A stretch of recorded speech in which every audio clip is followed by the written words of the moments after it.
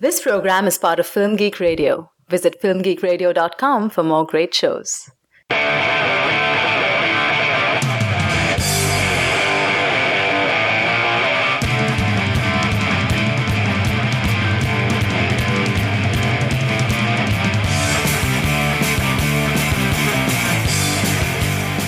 Hey movie addicts, welcome to Cinema Fix, your stop for the purest, highest quality movie reviews on the block.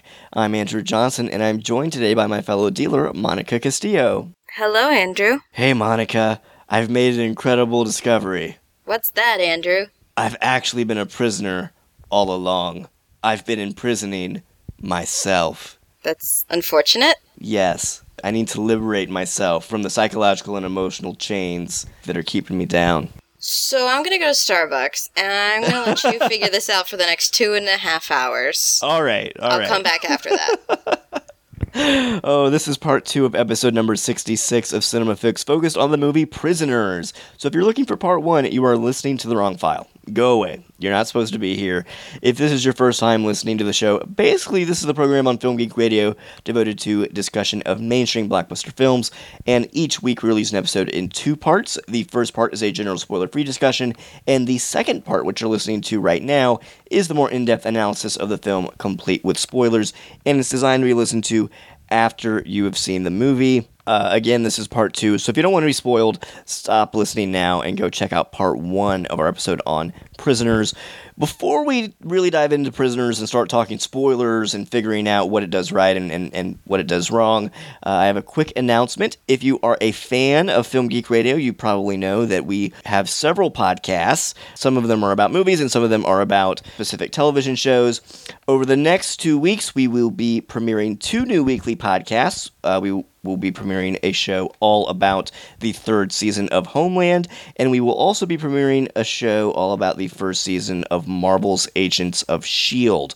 So if you're a comic book fan, or you like terrorism, in the case of Homeland, then you might want to check out those television shows and our respective podcasts all about them. Let's dive into Prisoners. I'm going to assume that if you're listening to this, you have seen the film. Before we really dive into things, here's a clip. My son already told you that the guy was inside the RV just watching, right? We haven't found any physical evidence inside the RV. Or at his aunt's house where he lives. Nothing. Alex Jones, unfortunately, has the IQ of a 10-year-old. There's no way that someone with the IQ of a 10-year-old could abduct 2 girls in broad daylight and then somehow make them disappear. Well, maybe he wasn't on his own. How could he drive an RV if he has an IQ of a 10-year-old? Hey, we're considering all possibilities. I don't think you are considering all possibilities. I hear what you're saying. No, Sir, listen to me. Just shut up for a second. This is what I'm going to need you to do for me. I need you to calm down. Mr. Dover, I understand this is an incredibly hard time, but I have every uniformed police officer in this state looking for Anna. I don't understand what any of this means. They said he ran. They said he tried to get away. I don't understand why he would try to run away. I hear what you're saying. I'm not crossing anybody off my list. Just let me do my job. Let's talk about Prisoners. I feel like there's so many different things that we could discuss regarding this movie, because this movie is trying to do a lot of stuff, and I'm not sure it's accomplishing any of it. There are a lot of ideas in that movie. Yeah, so I'm just gonna throw out one overall point, and we can see where the conversation goes from there. Alrighty. I think one of the biggest problems with Prisoners is that this is material ripe for a really interesting exploration of morality and how people will respond to a crisis, and whether or not certain situations and certain traumas can justify acts that would otherwise be considered immoral. And Prisoners, I think, it wants you to think that it's this really profound exploration of morality, but really it's not.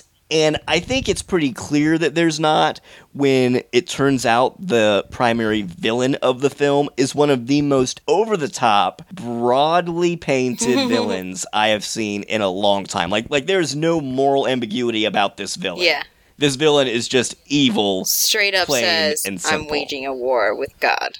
I am waging a war against God. And that is just so over the top that it makes it very difficult for me to take any of the other stuff it's trying to explore about morality very seriously. Well, even like when it's trying to do just a little bit of imagery here and there, like we always see, for some reason, in Hugh Jackman's car, Keller Dover's car or whatnot, the cross is always seems to end up almost in the middle of the frame every time.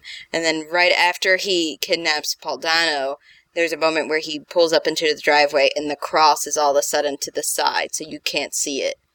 I wonder what that means. Yeah, religion plays an interesting role in this movie. And, like, he prays, too, right before torturing the guy, like... Well, the opening scene is him teaching his son to hunt, and the opening lines are him reciting the Lord's Prayer. Yeah. So it's clear that this is a very religious character. He wears a cross around his neck, he's got a cross in his car, he's praying and asking for forgiveness as he's torturing Paul Dano. So clearly this is a movie that's meant to explore how religion plays into our ideas of right and wrong in times of trauma. And there's like a priest character that we discover. It's sort of like a vigilante. He was a vigilante, and we ultimately, spoilers, if you shouldn't be listening to this if you haven't seen the films, but spoilers, Melissa Leo, the supposed aunt of Paul Dano's character, she's actually the primary villain, and her husband have been kidnapping children for years, and they did it because their son died of cancer. Oh, wait, I think that was a lie, because she says at first the son died in a car accident, and then later on she says from cancer. Oh, you're right, okay. It's a lie. Who knows, they might have never even had a child in the first place. They were just taking other people's kids and killing them. Well, see, that's even worse, because now you're right. I had forgotten that she had given a different explanation for the death of her son earlier. What I took away was that their son died, and as she puts it, we're waging a war against God. Like, they were so upset about that, and it shattered their faith so much that, as she puts it, they're waging a war against God and abducting and killing children, so that in the process, the parents and the people around the kids will become demons. Like, they will be so morally conflicted that they will inadvertently, lose their souls or whatever. Or something. It's just so crazy and convoluted. I'm just thinking, really? That's your motivation? Yeah. Really? No, really, I was more upset that this was the answer to all of the questions that we've been sitting through for the last, 2.5 hours. It's just cutie old lady. Of course, that would be your ultimate villain. Well, I was suspicious of her from the moment Paul Dano's character was kidnapped. And she was kind of nonplussed about it. Yeah, at no point does she show up at the police station like, hey, where's my nephew? I'm really worried about him. What's going on?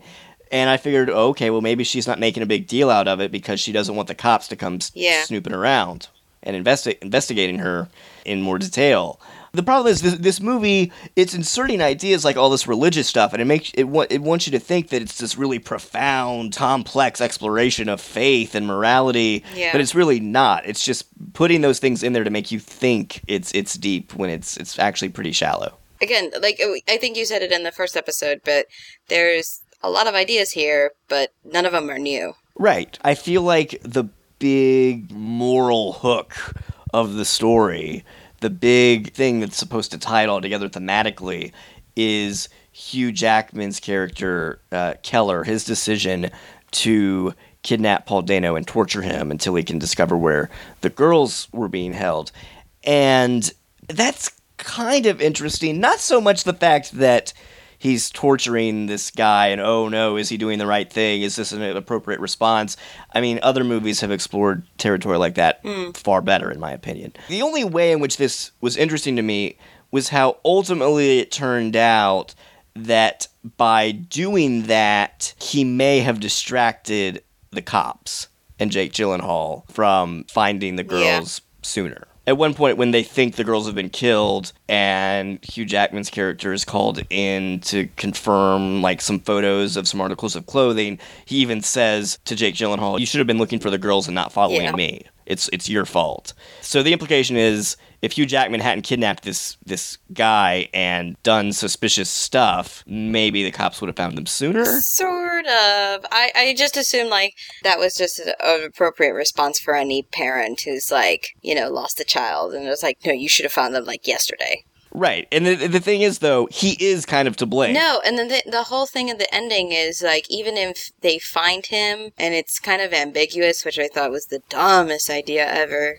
Is it ambiguous? I've heard people say the ending is ambiguous. I do not think it is ambiguous. Whether or not Jake Gyllenhaal walks away from the whistle. I mean, he keeps turning around, so it's obvious he hears the whistle. But the thing is, like, now his life is ruined. He's gonna go to jail for kidnapping Paul Dano. Oh, whatever. People will understand. If this is Canada, they won't.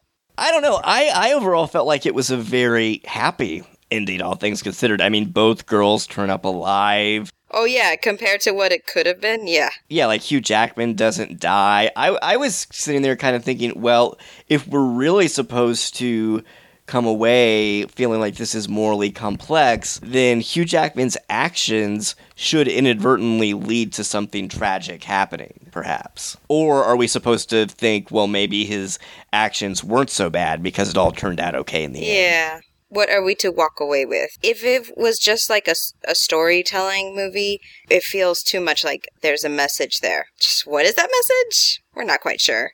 Exactly. It feels like it's trying to say something important. I mean, you've got all of this 9/11 imagery where he's, or post 9/11 imagery of him, like, torturing this guy and, putting him in this room where he can't sit down, and then torturing him with hot water and cold water and beating him almost to death. Then you've got Terrence Howard, the neighbor's decision about, well, do I want to go along with this or not? And, like, at the beginning, they joke about, oh, Hugh Jackman really loves the Star-Spangled Banner, and he's all about, like, America. So it kind of feels like there's supposed to be some sort of political message. Yeah, totally could be. But I'm like, wait, what's the message? And also, they make a big deal about how Hugh Jackman's character is a real, like, survivalist guy. Yeah. I was kind of freaked out, like, is he, like, one of these right-wing extremist people? Like, he's very religious. He's all about, like, being a leader, being prepared for the worst. And he commits the torture. He commits torture. If the country goes to hell, son, you got to be ready to step up. Yeah. It's like, I'm trying to figure out, why did they make his character that way? Why did they characterize him in that respect? He's got the gas masks down in his basement. Yep. He's a sketchy guy. He is kind of sketchy. And was that supposed to be important? Because, again, I feel like I would be more emotionally invested in the film if he was just, like, this average dude. Yeah. Normal person we don't necessarily need to know a whole lot about, who's suddenly thrust into the situation and has to make a choice. Also, fun fact, I think this is the second lead character that in recent months that's been a survivalist, because we had the Your Next girl. Oh, right. This is a new trend. But she was hardcore. She, like, went out to a compound and learned everything about all this stuff. Yeah, and Hugh Jackman captured the guy that he thought took his little girls and went all fascist on his ass. Hugh Jackman just has a lot of stuff in his basement, just in case. That's how he's prepared. I don't know, man. He is a handyman, so he was able to rig a waterboarding contraption, sort of. Yeah, I don't know. Or at least some sort of a torture thing. Yeah, it was bizarre. Let's talk about some of the intricacies of the plot here, because I feel like this plot is very convoluted. I feel like it's trying to be more interesting in certain respects. Are we going to be here all night? No, I don't think so. It's just so sloppily done that I was kind of confused a lot of the time. The main element of the plot I had a problem with was everything with Bob Taylor. Bob Taylor is the creepy guy that Jake Gyllenhaal first sees outside their house when they're having that little memorial service, the little candlelight vigil, and he chases him, and then Bob Taylor's, like, sneaking into Hugh Jackman's house and stuff, and you're supposed to think, oh, this is the real killer. Yeah. And I could not figure out what his deal was. Like, they try to explain it in this scene where Jake Gyllenhaal finds all of the boxes with people's clothes and the snakes. It was like something out of a bad 70s movie. Snakes! Why did it have to be snakes? Well, I guess it goes back to all the religious stuff. You've got the serpent, the devil. Yeah, I was wondering if he kept opening the boxes where the different plagues gonna come out. Because then we would have gotten Old Testament on his ass. Let me get this straight, Monica. Bob Taylor was not the killer. He had been abducted when he was a child. Mm-hmm. And he had escaped somehow. And he was so psychologically messed up that now whenever kids are abducted, he, like, goes to get their clothes and makes and like recreates what happened, and he had like pig's blood that he put on them, and it all had to do with some book called The Invisible Killer. Yeah, I told someone that entire plot line could have just been cut and no one would have noticed. Like, it's just a complete time waster that we spend a good maybe half an hour on. Yeah, and it's confusing as hell. I don't understand what on earth was going on. Yeah. The thing is, that whole subplot ends with Bob Taylor killing himself. And first of all, that scene is so sloppily edited. I was just trying to figure out, how did he get a gun? Whose gun is that? Did he take Jake Gyllenhaal's gun? No. It's the other cop that, like, was... The two cops came in, pulled Jake Gyllenhaal off the guy, and that's when Bob Taylor reached and got the second cop's gun. Okay, I totally missed got that. That, and I was just like, wait, whose gun is that? I still don't know why they were snakes, other than apparently at one point, crazy auntie Melissa Leo had snakes, or tortured them with snakes or something. I'm not quite sure where in her murder, kill, druggy thing she introduced snakes. Yeah, I got the impression it was some sort of religious thing. Like, she had said her and her husband had originally been super devout. Yeah. And so I was thinking, okay, were you like these crazy, like, snake handler devout people, or... Could be. Or is it just now that you're waging a war on God, you love snakes because they represent Satan? Yep. That was very strange. And then, like, okay, the movie wants you to think it's deep, so it introduces this whole idea of mazes, and it's a maze, and you can't find your way out, and it's a labyrinth, and it's confusing. Look at how deep we are. And actually, the solving of the quote-unquote maze was matching pictures together to figure out who the guy was. It was just so bizarre. They kidnapped the kids, and then what? They would tell them, if you solve all the mazes, we let you go? And that's why this guy was so obsessed with mazes? Yeah. Because it had been part of the kidnapping? Because no one gave him a crossword puzzle for years. That's why. It really messes with you. Yeah, everything with Bob Taylor just went right over my head, and I was like, I can't figure out what is happening. Why are you here? People's houses? Why are you breaking into people's houses and stealing clothes, and what's up with the pig's blood? It was just, oh my god. You're not an Oscar-nominated actor. Get out of here. Yeah, it was just so crazy. And the other thing was just like, in terms of everything with Paul Dano, he just like leaves him there, I guess. Is that what we're supposed to... Is that what's implied?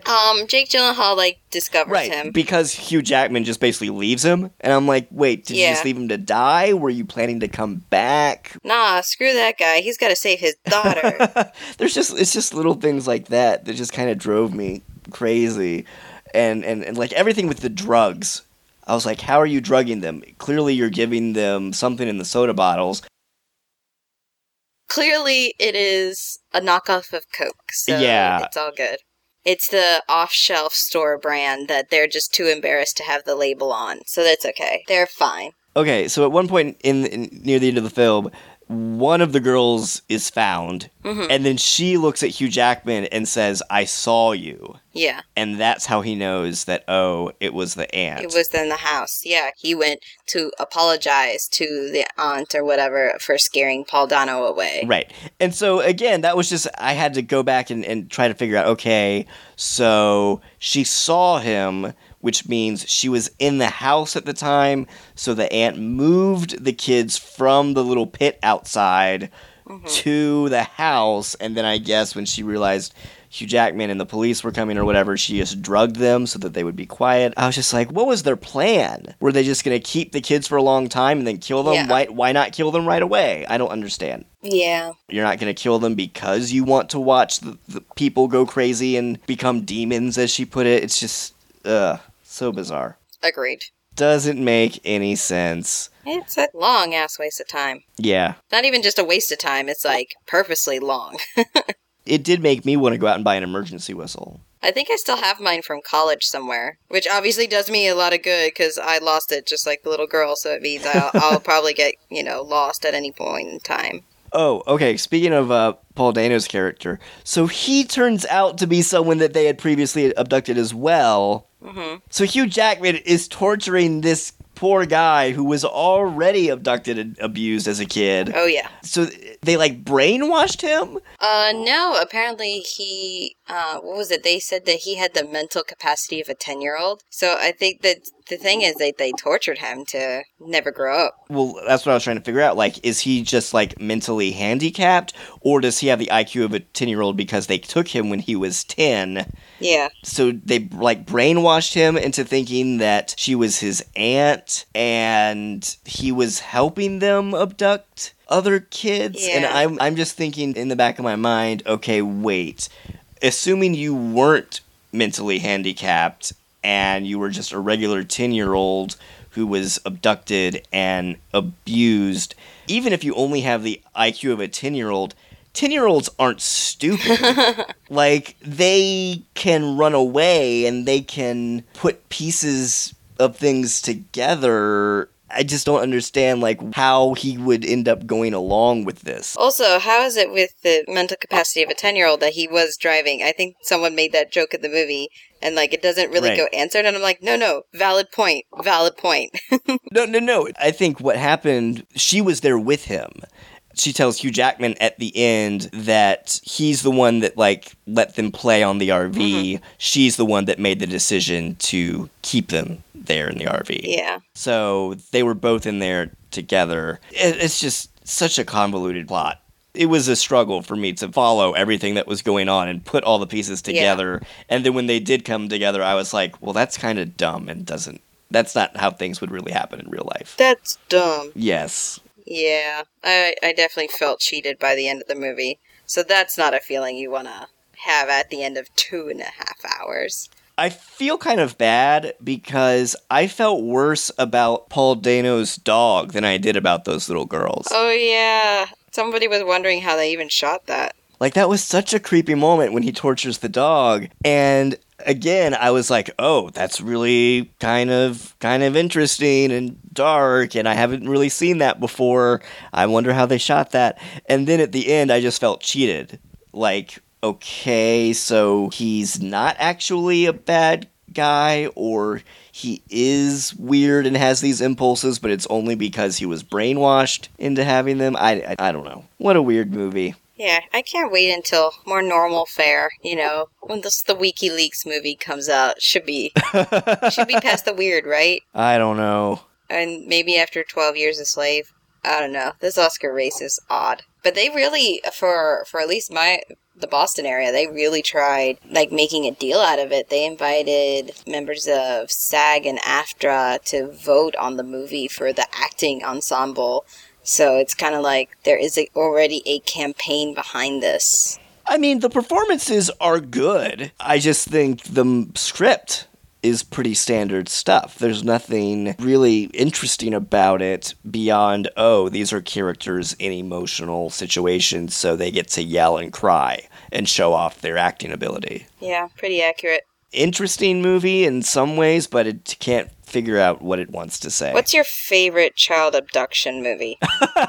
My favorite child abduction movie? Oh, I don't know. You'd have to start naming some. Oh, I'd say Gone Baby Gone. Gone Baby Gone, I did like. That's my top favorite. And also has a detective that is really dedicated or whatever to solving the case. Right, and I think that movie does a much better job of exploring these moral gray zones than Prisoners. It's a deep movie, yeah.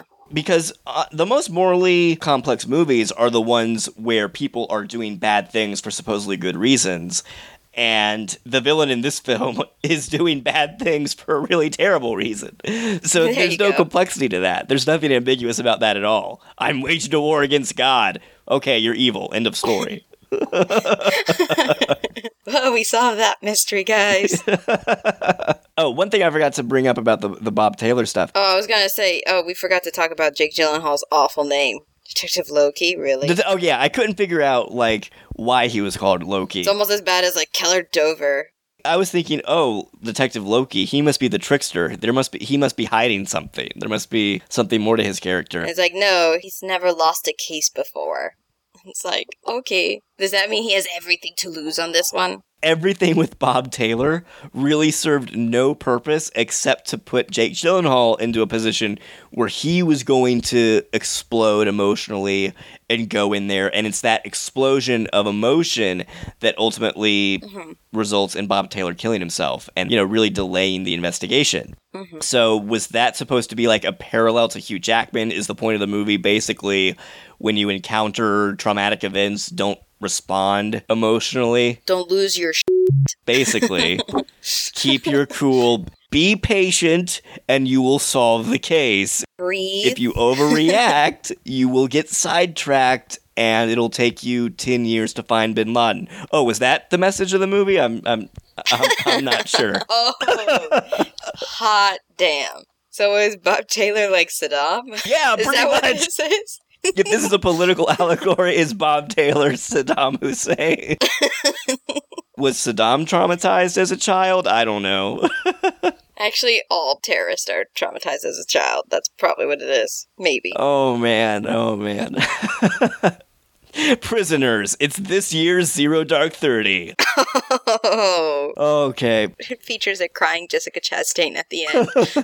Just sitting in the back of an airplane. Yeah, Jake Gyllenhaal in this case is the obsessed officer trying to find the culprit. I'm surprised he should have started writing the days on the Chief's window. Yeah, because he had a pretty contentious relationship with his boss. And to be fair, his boss did seem to be making some pretty bad decisions. But that's right. It kind of would have fit with the film if Jake Gyllenhaal had just every day shown up and gone, "It's been 4 days. Yeah. We have to find them now." Yeah. Yeah, I ultimately felt a little bit...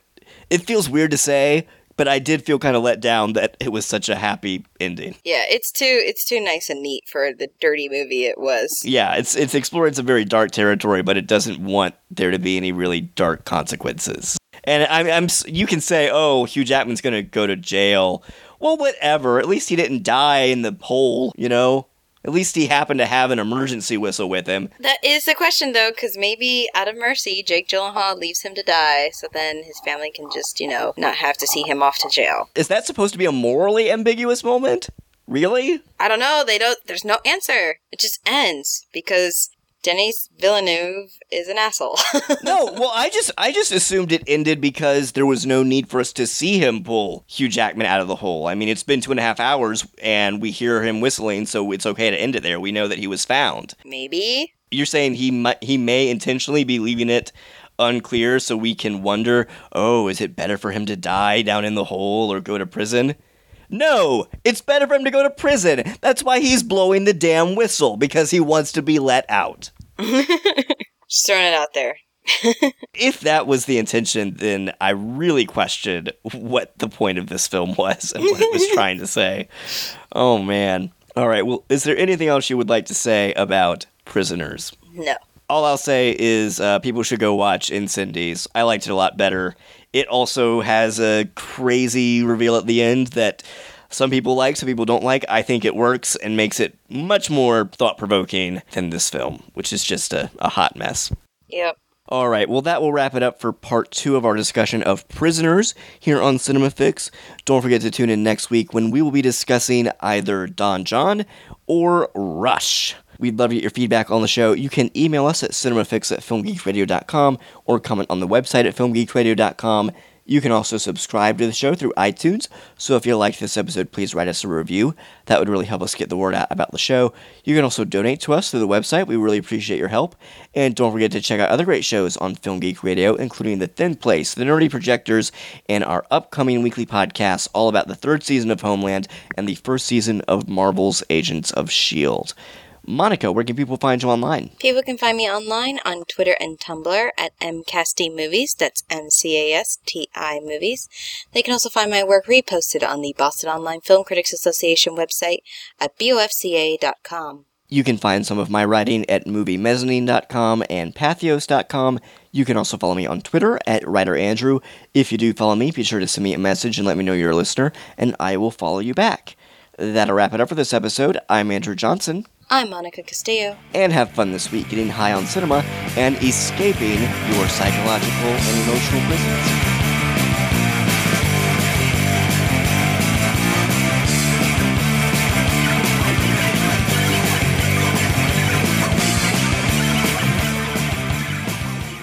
This has been a Film Geek Radio production. Film Geek Radio. Yeah.